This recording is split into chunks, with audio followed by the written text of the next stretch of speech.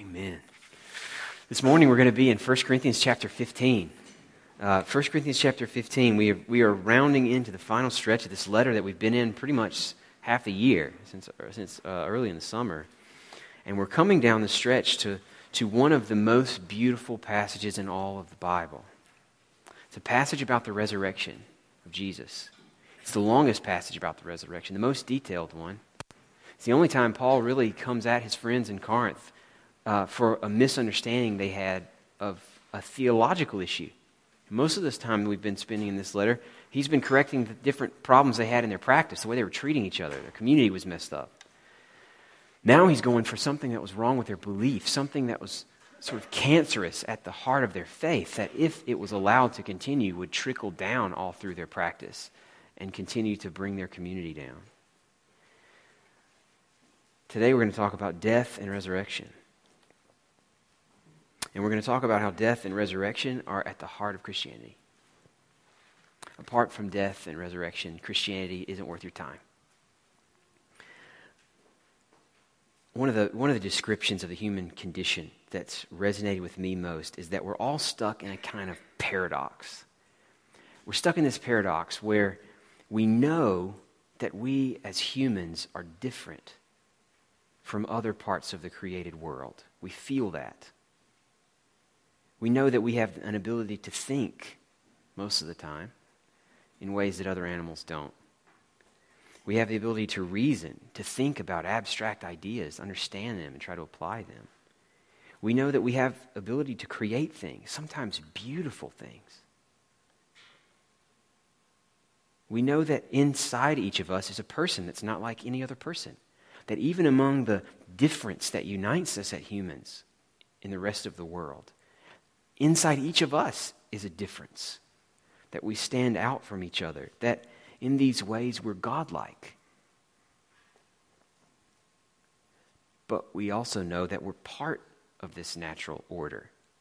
We're different in the natural world, but we're still very much a part of it. And so that means we know that we come into being at a point in time, and we pass out of the world at a point in time. And in this sense, we're no different from a weed that you pull out of your yard or a cockroach that you crush with your feet. We're no different than a goldfish you pay 50 cents for, put in a bowl for a couple months, and then watch die. Here's the way Ernest Becker put it in a book that I've really begun to enjoy. It's from back in the 70s, won the Pulitzer Prize. It's all about death. The psychology that death plants into us. Here's how Ernest Becker put this paradox we're stuck in. He said, man is literally split in two. He has an awareness of his own splendid uniqueness in that he sticks out of nature with a towering majesty. And yet he goes back into the ground a few feet in order blindly and dumbly to rot and disappear forever. It is a terrifying dilemma to be in and to have to live with. Now, and maybe this doesn't terrify you. Maybe you don't think about it that often. Most of us don't think about it most of the time.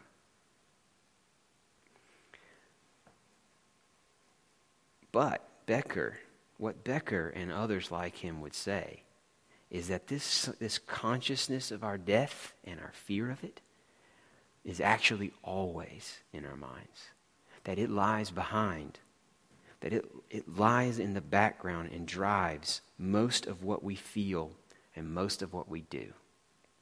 That what we feel and do is driven by either the desire to overcome death, by no other means than by accomplishing something great that's going to outlive us, or our desire to deny death by entertaining ourselves so that we don't think about it, by consuming more and more stuff so that we can push it into the background, by accomplishing more and more things that distract us, by relationships that promise us meaning and fulfillment.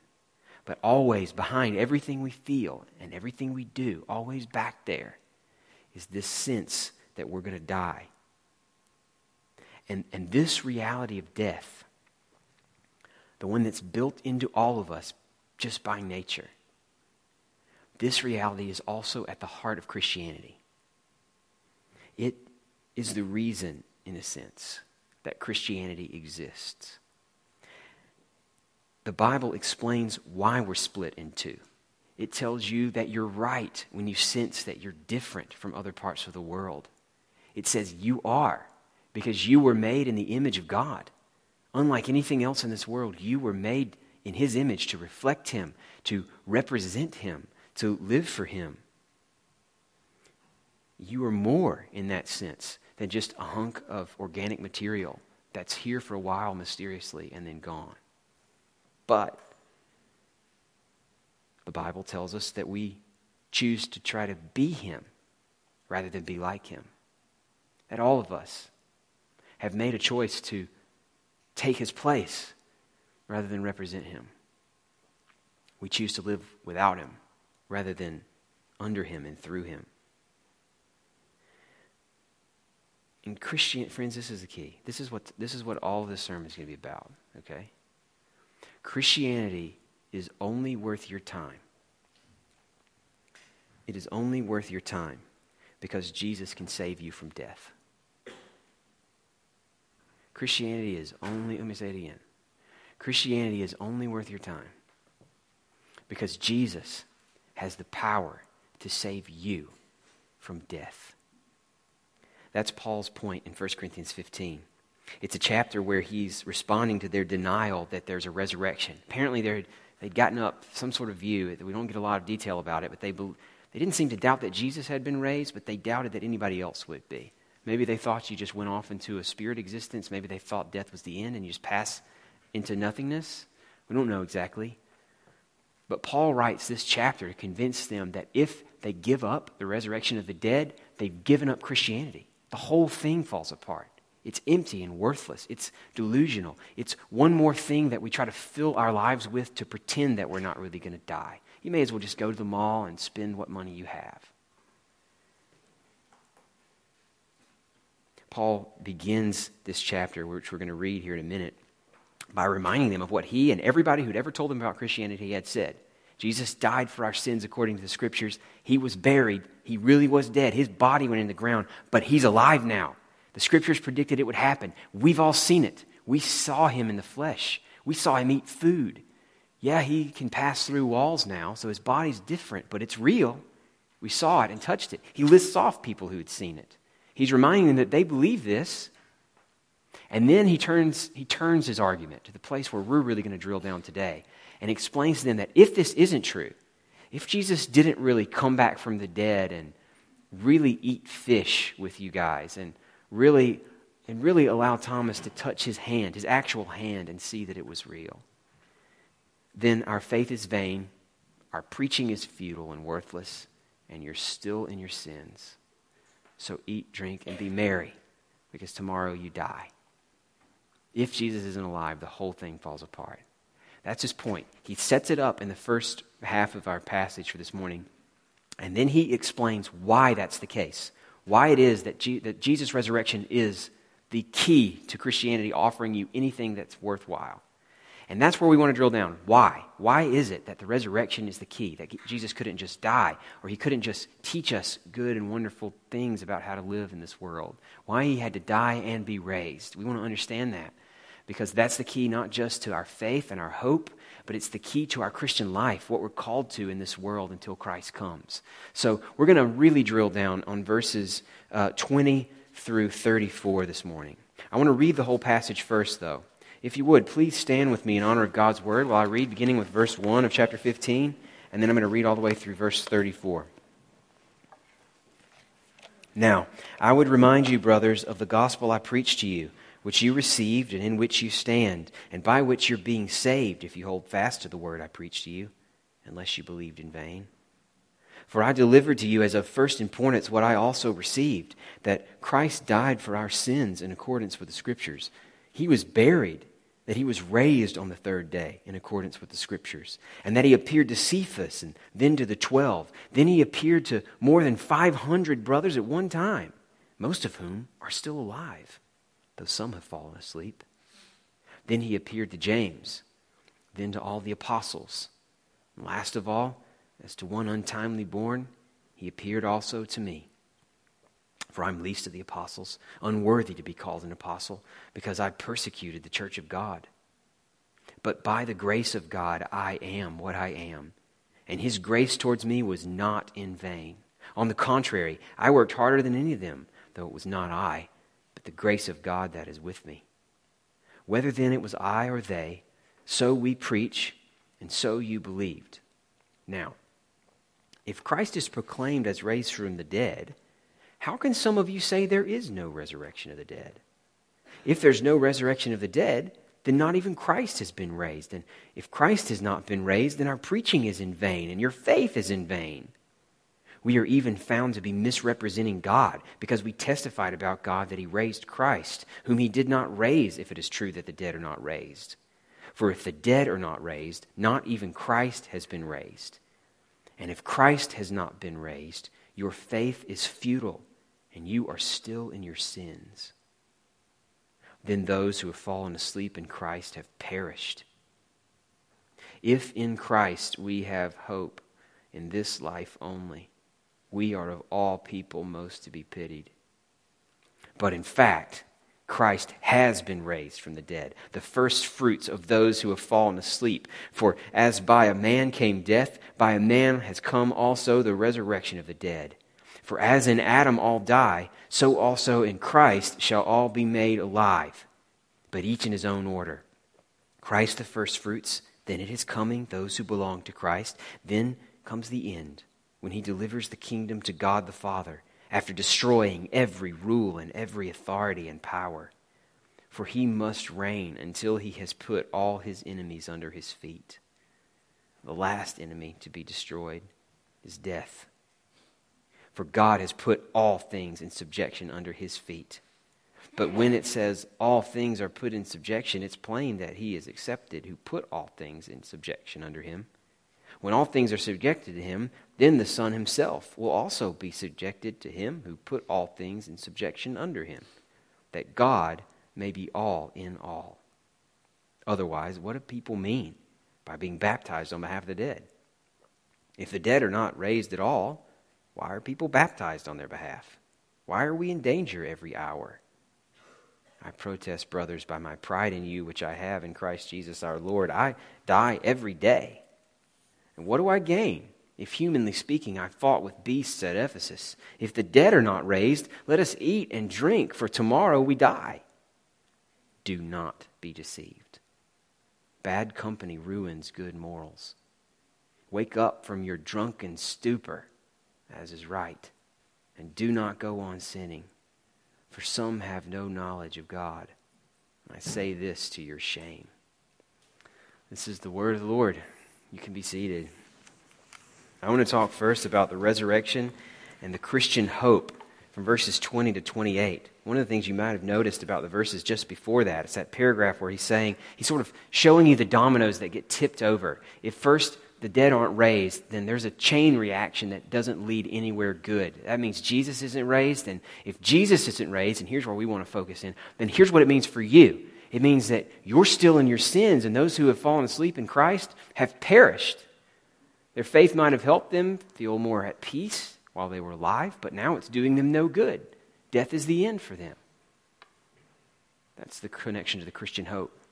And then he says in verse 19, if in Christ we have hope in this life only, we are of all people most to be pitied. That's the resurrection and its connection to the Christian life. And we'll look at it in a minute. First, I want to talk about the hope. There's a couple things we've got to explain, a couple details here.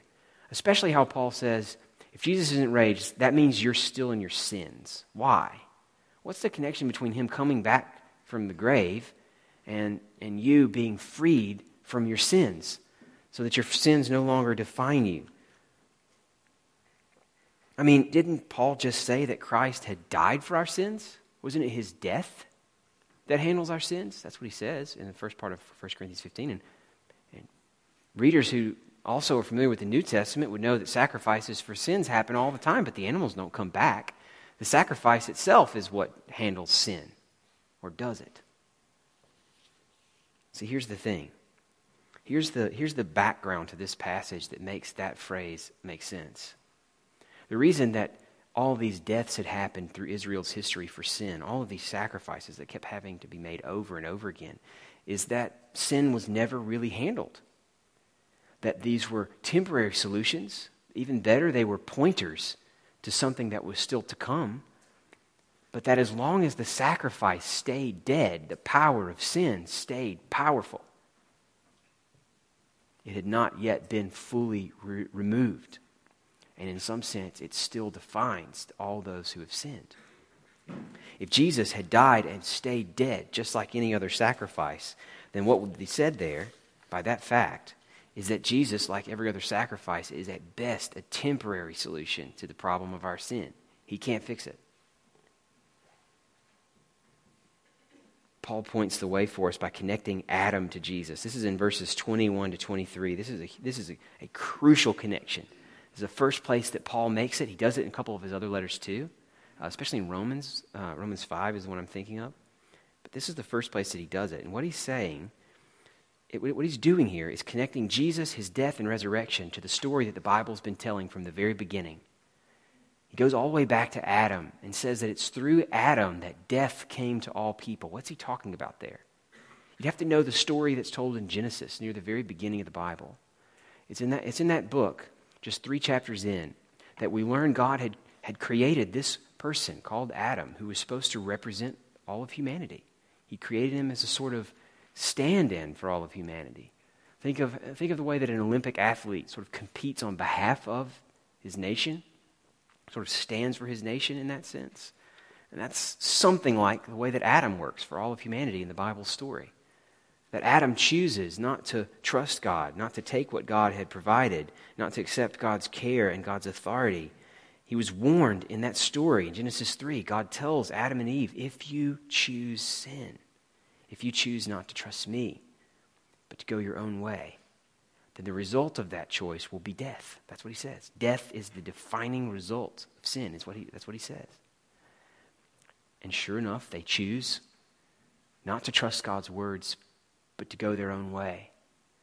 And at that moment, death sets in. Death becomes the defining reality for humans ever since. And all of us ever since Adam have made the same choice that he made. And we've made it every day that we've ever lived. We have chosen to live like God isn't the authority that he is, like he can't protect us in the way that he claims, like we can do better on our own. And all of us, just like Adam, face death. That's Paul's point in this connection. Death came through Adam. It's not natural. It's not just the way things are, but it is a powerful and a just sentence that hangs over every one of our heads. Paul talks about it as the last enemy. That rings true, doesn't it? Death is the last, the final, the ultimate enemy that waits for all of us. That every other struggle that we experience in this life is just a little foretaste of that final one. That every joy we experience in this life ends, it goes away, it dissolves because we know death waits for us. I mean, just think about it. Think about death as a kind of thief that steals away everything that's valuable to us. I think it's an interesting thought experiment to do. I've asked you to do this before. Think about what it is that you really want. What is it that makes you happy, that drives you through your days? What are your objectives or goals or ambitions? What gives you pleasure? What life would you have if you could pick any life? Now imagine those things. And now imagine you get whatever that thing is. And now imagine that you've just gotten that thing and you find out that you have stage 4 cancer and you've got just a month left to live. Now, you tell me, which one of those two occurrences defines your day? It's not what you got, what you accomplished, what was fulfilled for you, at least for a moment. It's the fact that you now know you will die. Death steals the things that we want most from us. And even the joys we experience don't last because it is coming. And it's only our short-sightedness. It is only our numbness from seeing that our death is no less certain and barely less imminent. And therefore the best we could become or accomplish or obtain is pointless and empty. Only numbness and short-sightedness keeps us from seeing that just as clearly as we would if we found out we had a month to live. And all this is true unless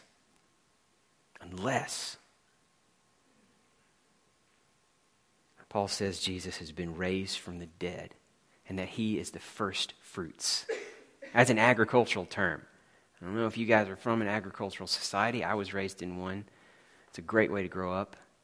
If you don't know about first fruits, it's not exactly the language we would use, but the crops have to go through a lot of struggle to actually come in. There's a lot of heat, there's a lot of drought, there's a lot of too much rain, too little rain, storms, a lot of things that can keep a harvest from coming in. And to people who would have read Paul's letter, those things could have been the difference between life and death. The first fruits were those first signs that the harvest had come, that it had made it, that the crops did not get destroyed, that they were coming in this year and we would live for another year because of them. So the first fruits are celebrated. They're an occasion for joy. And what they are is a token of what's still to come. Because now that those first fruits are here, we know the rest will come too. And that's what Paul's trying to say about Jesus. So he says, just as in Adam all die, death spread through him to all. So now through one man, Jesus, resurrection of life comes to all those who are in Christ. He's the only one who's experienced it so far, but his experience is a first fruits that shows the harvest is coming. Jesus' resurrection has set something in motion, in other words. The first fruits are never an end in themselves. They are just a taste of what's to come. Jesus, as first fruits, has set a chain reaction in motion that nothing can stop at this point. Now, Paul doesn't get into the details here, but what he's saying in referring to our sins, that we're still stuck in our sins if Jesus isn't raised, and what he's saying by knowing that through Adam, death came to all, but now through Jesus, life can come to all. What he's saying is that Jesus' death has accomplished what it set out to accomplish. Death enters into the human story as a penalty for sin, and as long as people keep dying, what it tells us is that sin, or the penalty that brought death into the world, is still not fulfilled. Think about how long a person serves a jail sentence. They serve it until the crime has been paid for, right? They are justified when they're able to walk out of the prison cell, and not until then. And as long as they stay in that prison cell, the penalty is still there. They still haven't outweighed the guilt of what they've done. And so as long as we are subject to death, then the penalty that brought death into it, the guilt that brought death into the world, is still in effect. It still hangs over our heads. It still defines us. But if Jesus is alive, if he really is alive, then that means the penalty that costs us our life is no longer ours. It means that there is no sin, however great it might be, that can keep you from life in Jesus. It means that when you are convicted of your sin, when you wake up and your first thought in the morning is regret over something you have done and you can't undo, that your response to that is not to wallow in it, but to look to Jesus, to remind yourself that he's alive, and in his resurrection is the proof that that sin, however serious it might be, is no longer yours. It's Jesus' resurrection that gives us freedom from guilt in life, because it proves to us sin can't define us anymore. And it's his resurrection that gives us freedom from fear in death, because we know that even if we have to pass through it, it's no longer our final end. That's the rest of this paragraph that Paul points out. He talks about the chain reaction, that Jesus has been raised as the first fruits. That means all the others are going to be raised, and it also means that now as a living God over all the universe, Jesus is taking out everything that stands between us and the future we were made to enjoy. that there is no authority or no power, however great, however helpless we might be against it. There is no authority and no power that can separate us from him, that he is taking them out one by one, and that the final enemy to be defeated is death itself. And when he's done that, he hands the keys to the kingdom to his Father, and he says, here it is. This is the world we were made for. That's happening, and his resurrection proves it. Everything hinges here. If Jesus is alive, he can make us alive. And if he can save us from death, there is nothing in this life that he can't redeem. There is no pain that you can experience, no sorrow, no disappointment or regret that Jesus can't turn to dancing because he is alive. And the question is, did that really happen? I wish we had time this morning, friends, to talk about the reasons to believe that it did. Those reasons are strong. There is more historical evidence for the resurrection of Jesus than for most anything else we believe about the ancient world. You never get proof for this sort of thing from a laboratory. There's no experiment that's going to prove it to us. You get proof of historical things by testimony. You get proof by checking chain of events. What's happened? What was changed because of this thing that happened? And on all the metrics that we use for knowing what happened in history, all of them point to the resurrection of Jesus with an amazing clarity and comprehensiveness. I would love the opportunity to talk to you about this. If you're not a believer today and you're wondering what it might take for you to get over that hump, to get past your doubt and trust that Jesus can make good on his promises, the resurrection is the place to go.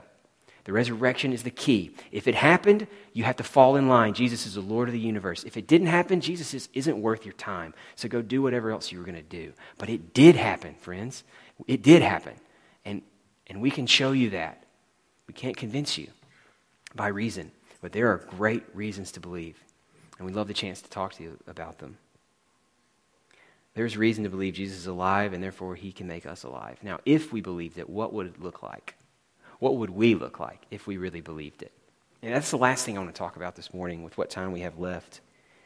That's the last paragraph of our text this morning. Paul talks beginning in verse 29 and through verse 34, he starts to point out the things that they are doing or that he is doing that would be ridiculous and foolish if Jesus wasn't alive. Basically, his point is that the Christian life itself, if you live it in the way it's meant to be lived, the Christian life looks foolish and pitiful to anyone who's watching it if Jesus isn't actually alive. Or it should. And that's where we've got to really drill down today. Now, I get that what we said in this first point maybe is a little bit abstract for you. It's definitely the place where Paul lays out the sort of theory behind the gospel and how it works, why it works, what must be true if its claims are going to hold together. But the gospel is way more than a simple theory. It's way more than just an abstract idea that's interesting to talk about and that many of us maybe are convinced of. It's what someone has called a self-involving belief. If Jesus really did rise from the dead, there's no way that it doesn't have a claim on all of you. A self-involving belief is the difference between the belief that cancer is a horrible disease that takes lives, right? All of us have that belief. That belief becomes a self-involving belief when you're told that you have cancer. The belief that fire can destroy a house, and the belief that your house is on fire. Your house is on fire. That's the difference between a normal belief and a self-involving belief. And for Paul, the resurrection of Jesus is a self-involving belief. It's more like knowing your house is on fire than knowing that fire burns down houses. I don't know how great that analogy works, but that's the one I had time to come up with. Believing in Jesus' resurrection is like knowing your house is on fire. When you internalize it, here's the point. When you internalize the meaning of Jesus' resurrection, it starts to change you. It changes your priorities. It changes your ambitions. It changes what makes you happy and what makes you sad. It changes your expectations out of this life, out of other people, out of the life to come. Verses 29 through 34 start to explain it and unpack it. Now, in verse 29, he points us towards an argument that is notoriously difficult to understand and that we don't have time for today. He refers to something called the baptism on behalf of the dead, is the way my text translate it. Some say baptism of the dead. The most sort of surface reading of that is that people were being baptized on behalf of someone who wasn't alive anymore. That's the way the Mormons practice it. The Mormon church has that belief, and you can be baptized many, many times on behalf of people who aren't still living. I don't think that's what it means. I think it makes more sense to take it as a reference to the symbolic meaning of baptism that Paul develops in other places, like Romans chapter 6. Those who are in their sin are always referred to by Paul as those who are dead. That's how he talks about death. So baptism in general is always baptism of the dead. It symbolizes death in and to sin and new life to Jesus. So he could just be saying here, why do you even bother with baptism if Jesus isn't alive and he can't make you alive?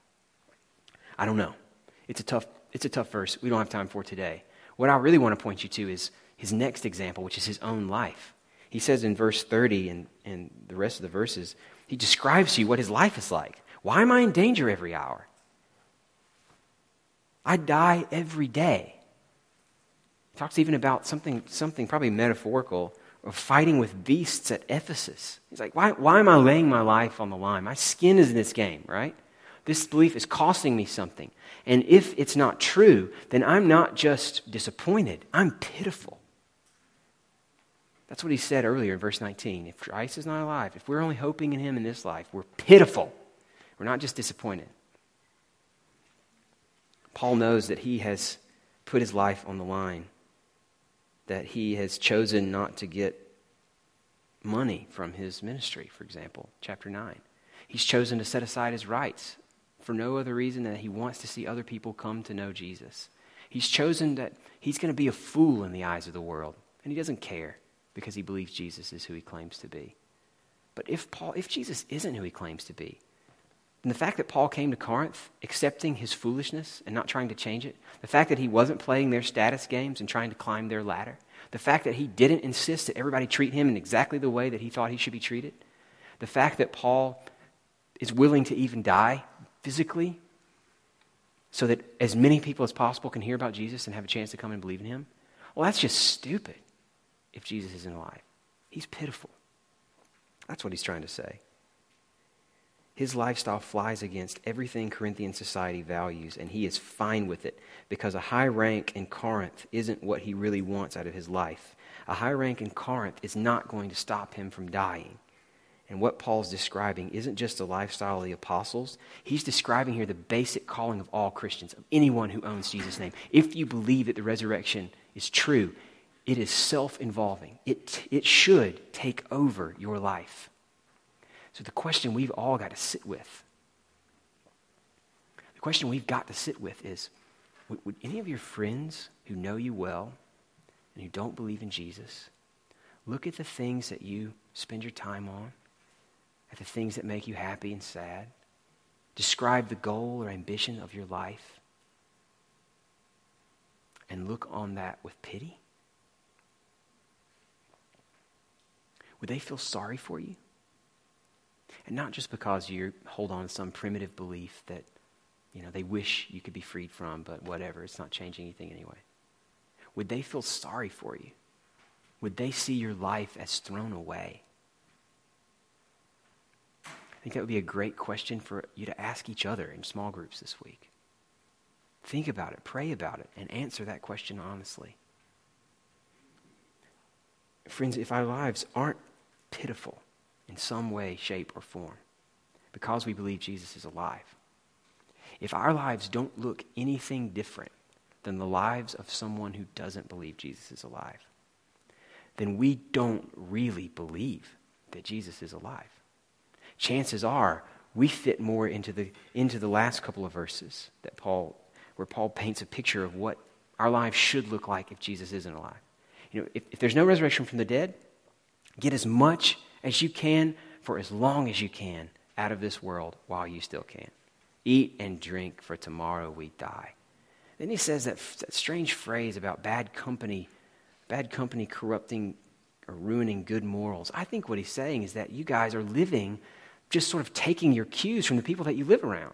You're just sort of going with the flow, and you're about what they're about, as if there's no difference between Jesus being alive or not being alive.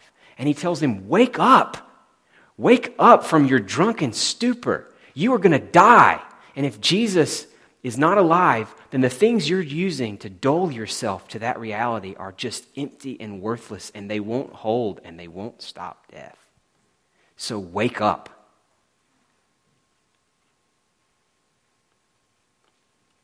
What we want is a counterculture.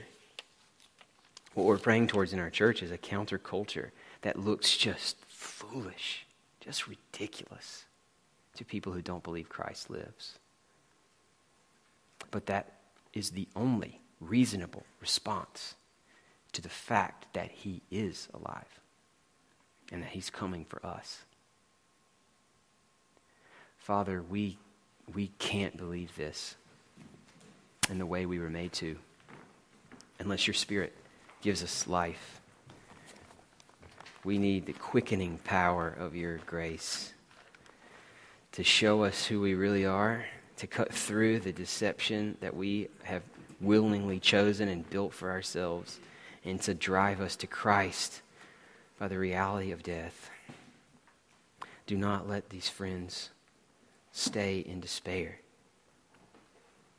but give them the hope of Christ, that there is life in him, that there is freedom and joy in this life and the one to come because Jesus lives. Protect us from the drunken stupor we live in all too often.